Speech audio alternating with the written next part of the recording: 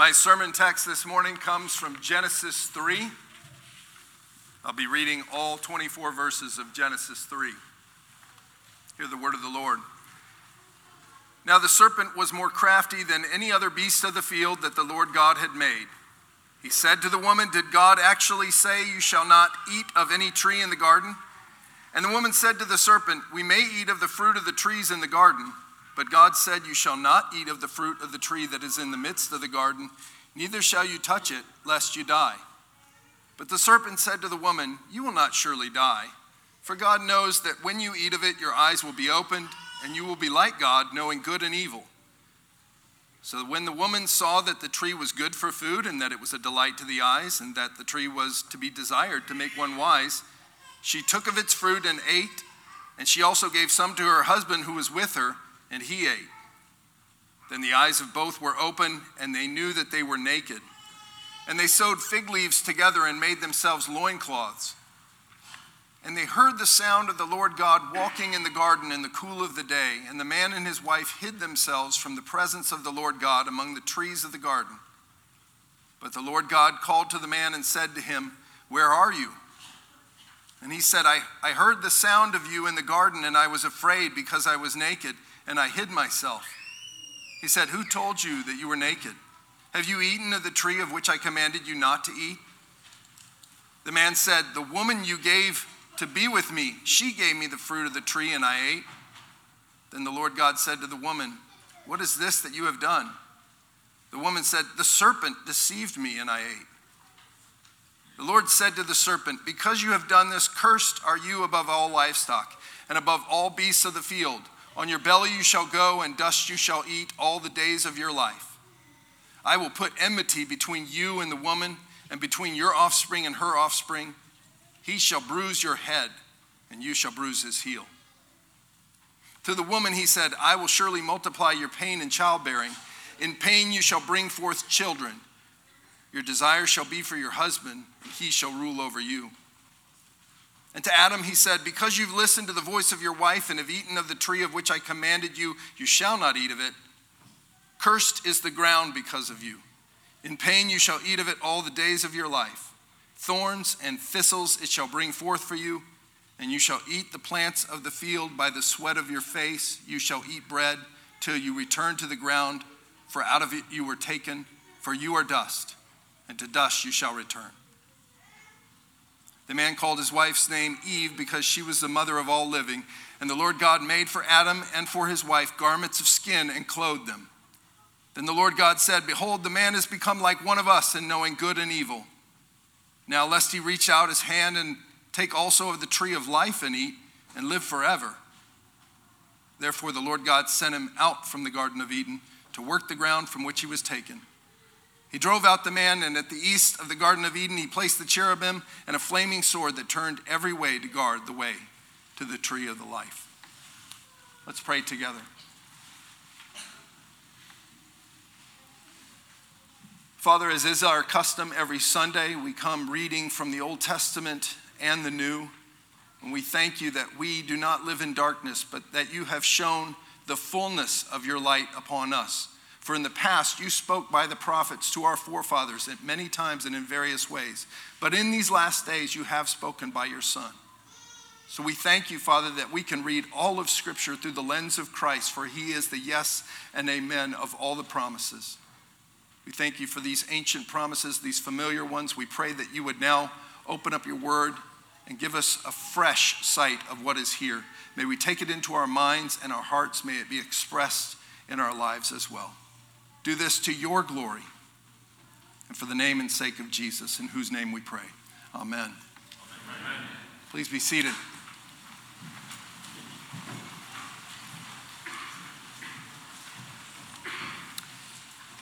I have someone who I was once close to. I'm not going to say who it is, and you don't know them anyway, but who really wrecked his life because of sin. It was a sexual sin. Actually, I don't think it was the sin itself that derailed him, but it was really his reaction to his sin. He had lived a double life for a long time. He Before he got married, he indulged in pornography. And that became an addiction. I don't have a problem calling that an addiction. It's still sin, but it can certainly become an addiction, as any sin can.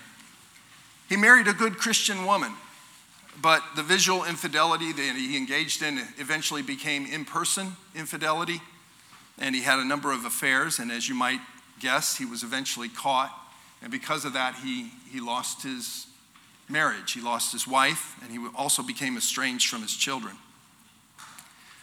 But again, as bad as his sin was, his reactions to sin were even worse. Not that they weren't understandable in some sense. As you might imagine, he hid his indiscretions, his infidelities. Even after it became evident what he was doing, he continued to try and cover it up. He also displayed a very bitter attitude towards others. He blamed his wife. He blamed his circumstances. Blamed anything but himself. He would not take ownership for his deeds. And finally, in the end, very sadly, he just adopted a new lifestyle.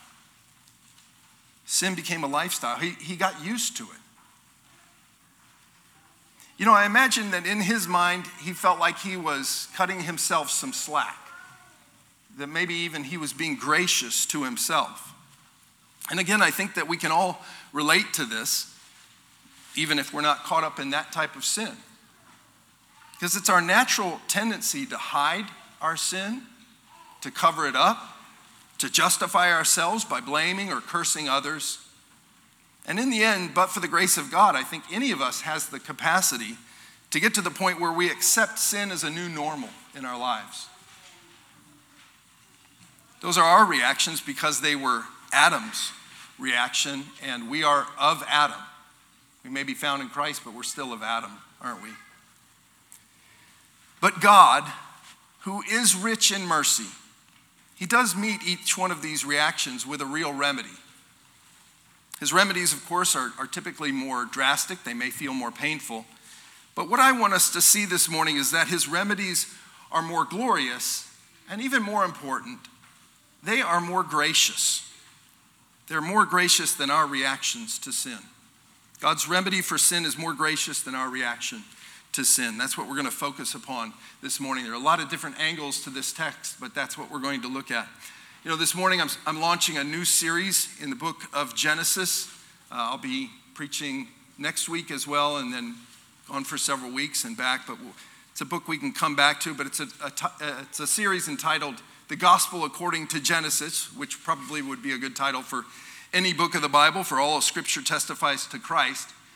But in the weeks to come, we're going to be looking at some familiar passages, maybe some that are less familiar, that display the gospel of our Lord Jesus Christ. But this morning, we find ourselves looking at that proto-evangelium, that first gospel, that famous word that was spoken in verse 15 of chapter 3, the promise of Christ. And indeed, this is the promise of Christ, that he shall bruise your head, you shall bruise his heel. But there's even more here in the fullness of this chapter. Again, this is a picture of man's sinful reaction to sin, but of God producing a more gracious remedy at every turn.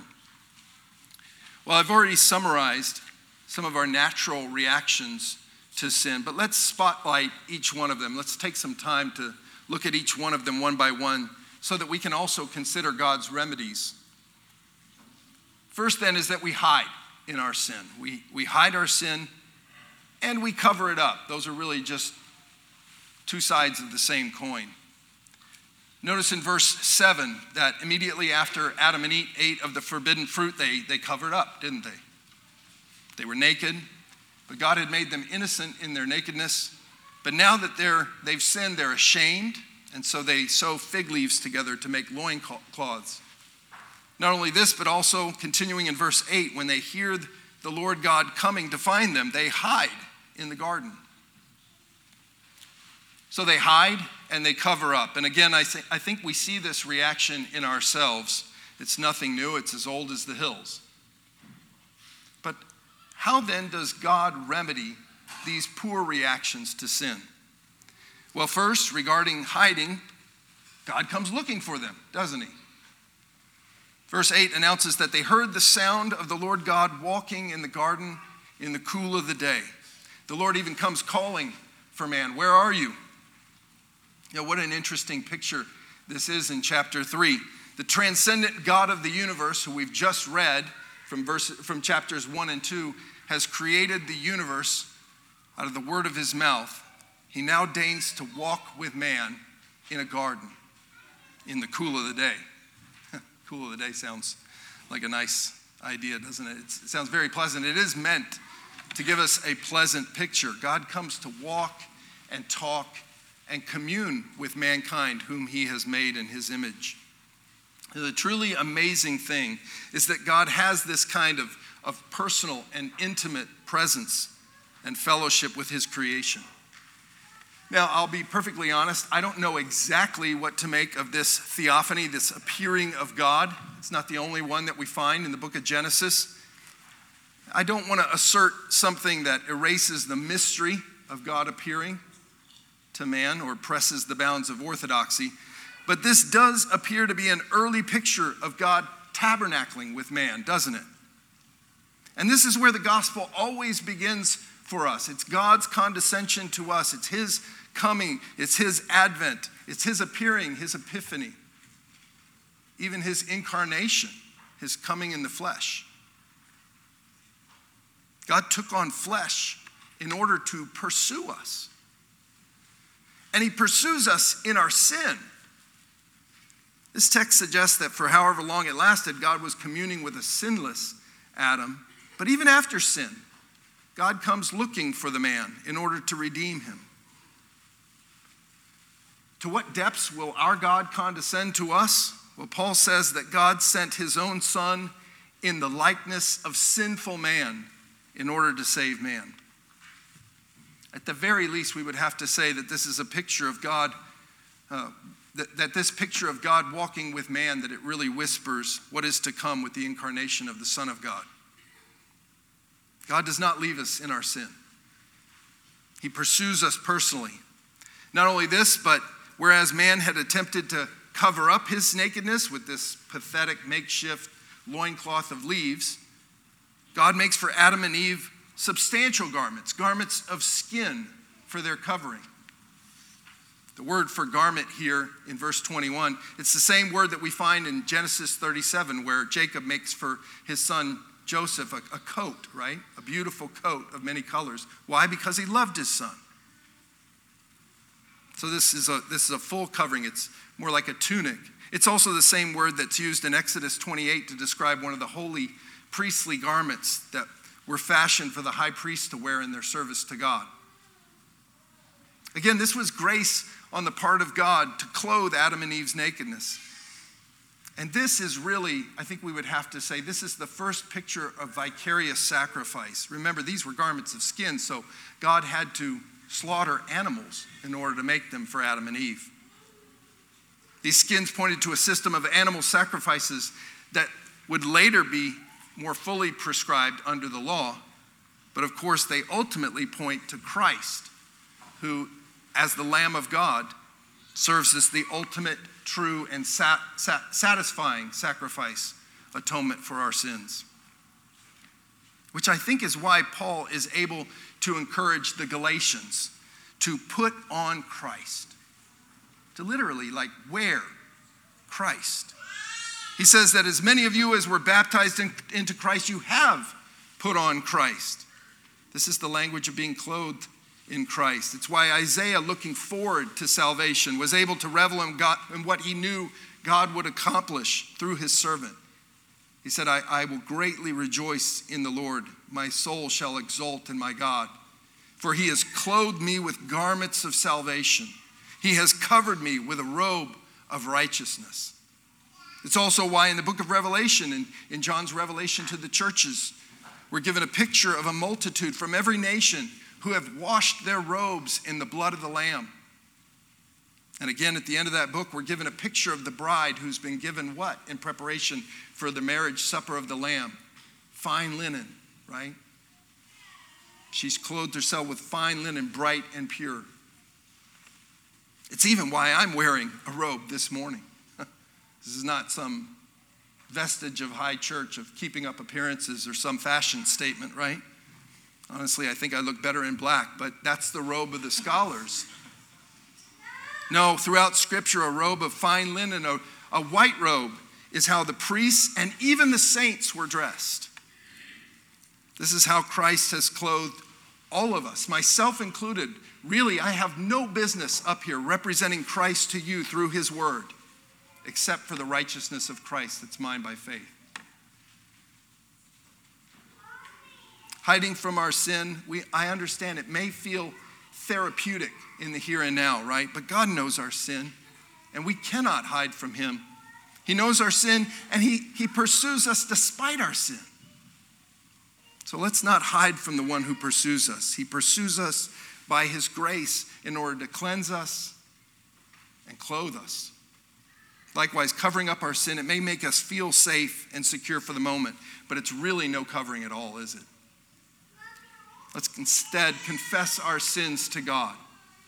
And is appropriate, let us confess our sins to one another so that we may be healed. And in doing so, let us put on Christ. We hide and cover up our sin, but then also, in addition to hiding and covering up, we justify ourselves by blaming others. I think this is evident in our passage. In verse 11, when the Lord asks Adam, "Have you eaten of the tree of which I commanded you not to eat?" Adam blames Eve. Now, the woman you gave me, actually in the process, he blames God too, doesn't he? Now, the woman you gave me, she gave me the fruit of the tree and I ate. You know, that's an interesting deflection for a couple of reasons. First, God issued the command to Adam in Genesis 2 before Eve was even created. Therefore, Adam would have been responsible to communicate this commandment to Eve. Not only that, but in verse 6 of this chapter, the serpent is tempting Eve right there in front of Adam. We know this because it says that when Eve ate, she also gave some to her husband who was with her, and he ate. Wasn't Adam supposed to be a keeper of the garden, a keeper of his wife, a protector of sorts? Shouldn't he have said something? Yes, he should have. But he became complicit, and he sinned. Of course, Eve likewise blamed someone else, right? She said, "The devil made me do it. It was the serpent. The serpent deceived me." It's our natural inclination to try and justify ourselves by blaming others and really cursing them for our sin. But you know God's remedy, while more drastic, is ultimately more significant. And actually, and I honestly believe this is true, it's more gracious than our reaction. God condemns sin in sinful man in order to justify us. Let's look at the first half of that. God condemns sin in sinful man. Now, how is that more gracious, right? Well, first, let's notice that God does not curse man exactly the way he cursed the serpent, right? He directly cursed the serpent. In verse 14, he unequivocally says, "Cursed are you above all livestock." But with Adam and Eve, he cursed their dominion. Remember, God had created Adam and Eve in his image for a purpose. He told them to be fruitful and multiply, to fill the earth and subdue it, and to exercise dominion, to rule over every living creature. But now he frustrates those mandates, doesn't he? He frustrates their dominion. Working the ground is no longer going to be a fruitful enterprise for Adam. Instead is work, and work is always a good thing, right? It was for Adam, but now his work has become toil. It's by his sweat that he will encounter thorns and thistles. Likewise, Eve will experience tremendous pain in childbearing as she does her part in being fruitful. Filling the earth will now become a struggle. But the mandates aren't erased. They're marred, they're frustrated. But through it all, grace is retained. You know, I don't mean to here belittle the consequences of sin. There are real consequences for sin. God also added to Eve, he said to her that your desire will be for your husband, but he will rule over you. So a couple of different ways of reading that. I read it to mean that your desire will be to rule over your husband, but he will rule over you. But any way that we read it, we see that there's now a struggle between Adam and Eve. The unity, the harmony that they enjoyed in the garden is now damaged. They're going to fight against one another. There are real consequences for sin, even greater consequences than these, right? Adam and Eve will ultimately die because of sin. More about that in just a moment. But God does not curse them the way he cursed the serpent. The mandates and the potential for dominion is preserved. In fact, and I think this is really important for us to see, God makes a gracious promise of victory to mankind in the midst of all this cursing and issuing of consequences. And the promise is this: you will crush the serpent. They will crush the serpent. You see, in Genesis 3:15, God promises to establish enmity between Satan and the woman and between her offspring and his. The woman will have offspring, and Satan will have offspring. But God is going to establish war between the two lines. God establishes, by his grace, a war. But the ultimate promise is for a victory for mankind through this war. He will bruise your head. Yeah, you will bruise his heel, but he'll bruise your head. I'd much rather have my heel bruised than have someone smashing my head in, right? But he who? You know, there's reason to believe that Eve thought Cain was the offspring that would crush Satan's head. I say this because when she gives birth to him, she says, I've gotten a man with the help of the Lord. That's the next verse if we were to read on in 4:1. Not so much, right? Cain kills Abel. So God gives Adam and Eve a replacement son, Seth. And once again, she declares, God appointed for me another offspring. See, there it is, offspring. God appointed for me another offspring instead of Abel, for Cain killed him. Is Seth the one? No. Several generations would pass. You know, eventually one of Seth's descendants, Lamech, would father a man named Noah, of whom he would declare, out of the ground that the Lord has cursed, this one shall bring us relief from our work and from our painful toil of our hands. Maybe Noah is the one who will reverse the curse and crush Satan. Actually, if anything, in those first few chapters of Genesis, it seems like Satan is winning, doesn't it? I mean, Cain kills Abel. All of humanity is corrupted to the point that God even repents of even having made man. Even after God wipes the earth clean with a flood, man becomes godless and wants to establish a great name for himself apart from God. The seed of the serpent always seems to kill or absorb or overwhelm the seed of the woman. I mean, this promise is not looking very promising, is it? But God hasn't forgotten it. He never trashes his own promises. In Genesis 12, he makes another promise concerning offspring. He chooses one man, Abram, out of all the families of the earth that he scattered from Babel. And he says to him, I'll bless you, I'll make you into a great nation, and in you, that is, in your offspring, all the families of the earth shall be blessed. Now, granted, this very gracious promise to mankind of victory through enmity, victory through a struggle, it's going to take a really long time to unfold. Joseph, Moses, David, even Solomon, right? They were all deliverers and rulers to some extent who enjoyed victory over Satan's seed, but none of them were the serpent crusher. Sin persisted. Sin even persisted in their lives. Someone still needed to come to deal that death blow to sin. Someone needs to come to defeat the serpent. But that someone must also come to be bruised.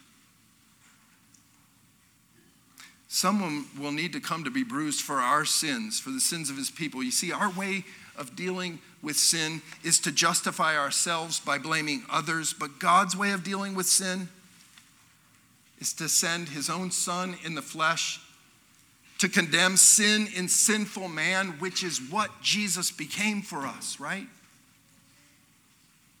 God made him who knew no sin to be sin for us so that we might become the righteousness of God. That's right, Jesus takes the blame.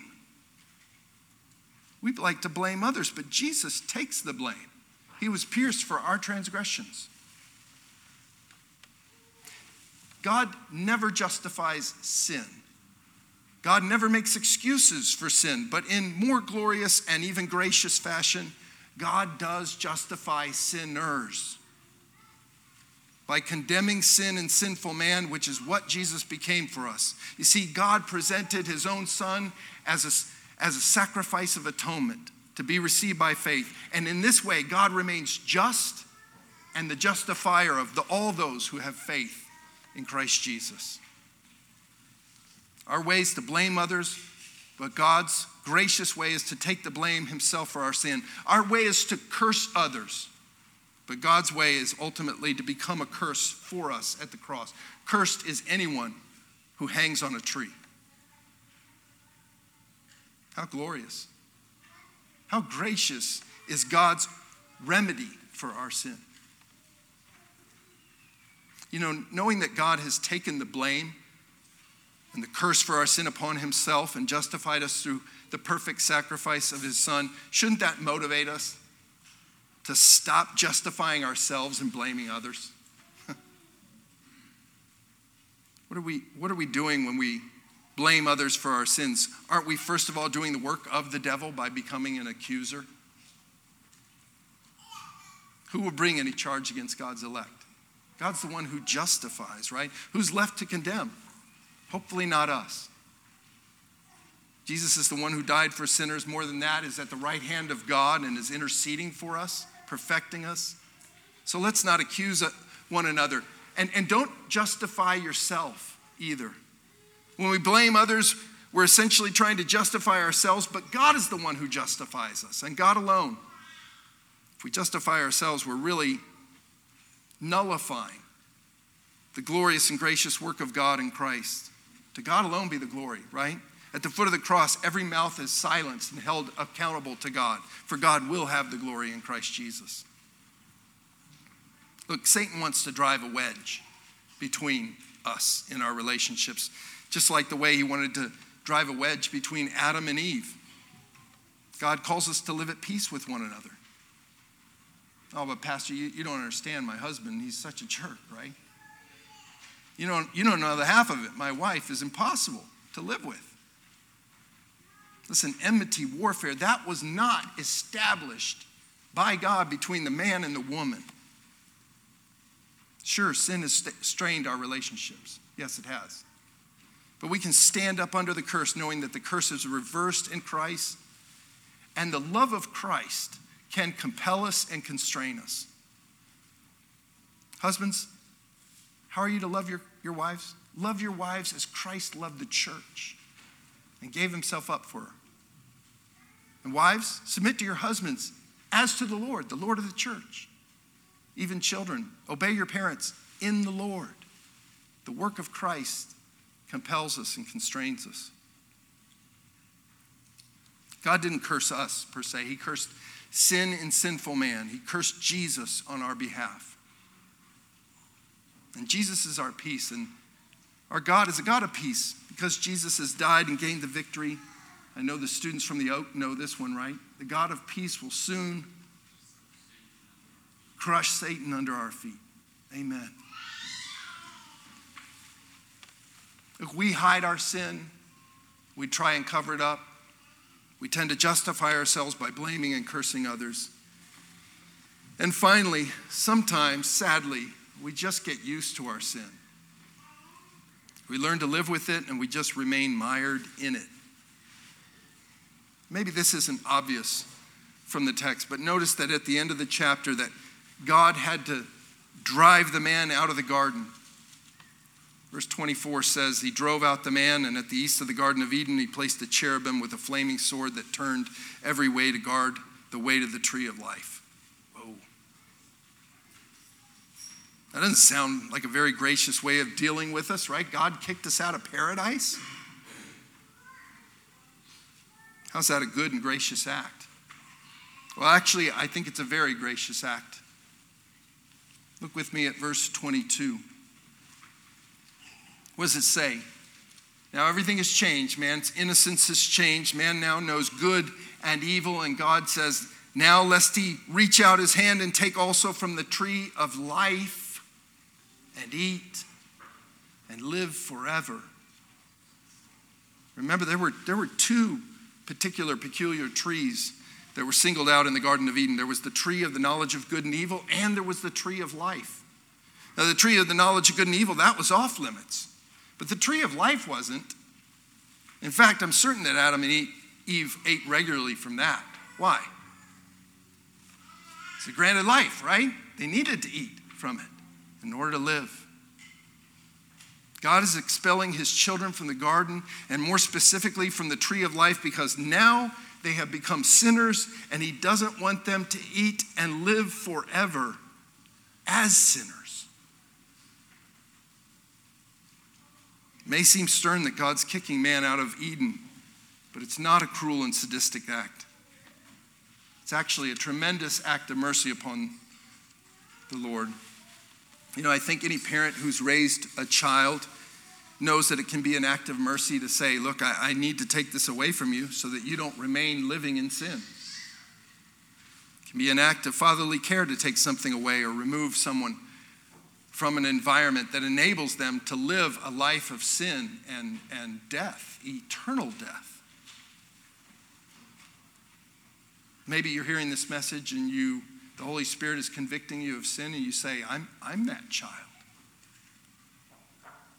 If you find yourself trapped, you feel like you're trapped in a sin today, if you're feeding an appetite for sin by holding on to something that only intensifies your sin, let me encourage you to do whatever it takes to remove yourself from that which looks like it promises life, but which actually brings about death.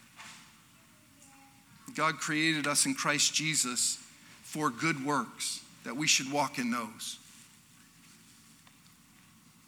We should always give thanks if we find that the Lord has stripped us of something so we can't continue to live in sin, even if it means he's saying, no longer hide from me, no longer cover up.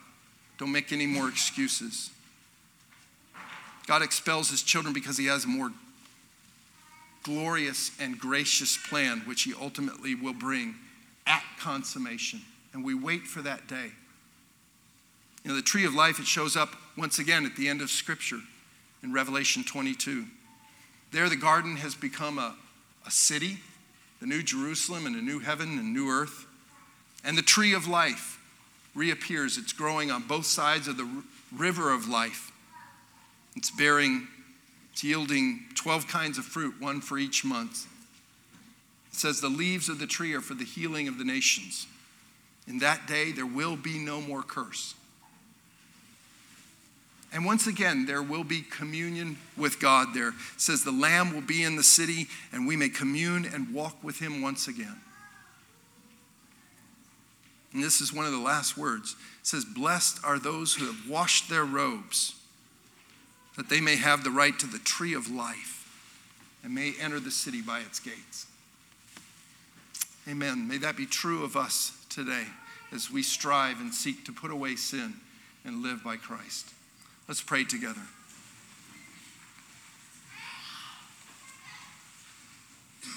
Father in heaven, we thank you that you have not left us in our sins, but that you graciously deal with sin. Thank you for providing the one who dresses us in his righteousness, who's fully paid the penalty for our sins, and who now calls us to walk in newness of life. Lord, help us to rightly assess sin, to understand its seriousness by seeing the depths to which you have gone to remedy it. We thank you that you have gone to war against our adversary and that you do give us the victory in Christ Jesus. May we cling to him and not trust anything or anyone else. Lord, grant us also as a congregation and as families peace with one another, for we know that you have not called us to enmity with one another, but to love one another by the grace you've shown us. So we ask that you would soften our hearts. Hear our prayer, Lord. Be gracious to us, for we pray by faith in the name of Jesus, who we truly believe is interceding for us. In his name we pray. Amen.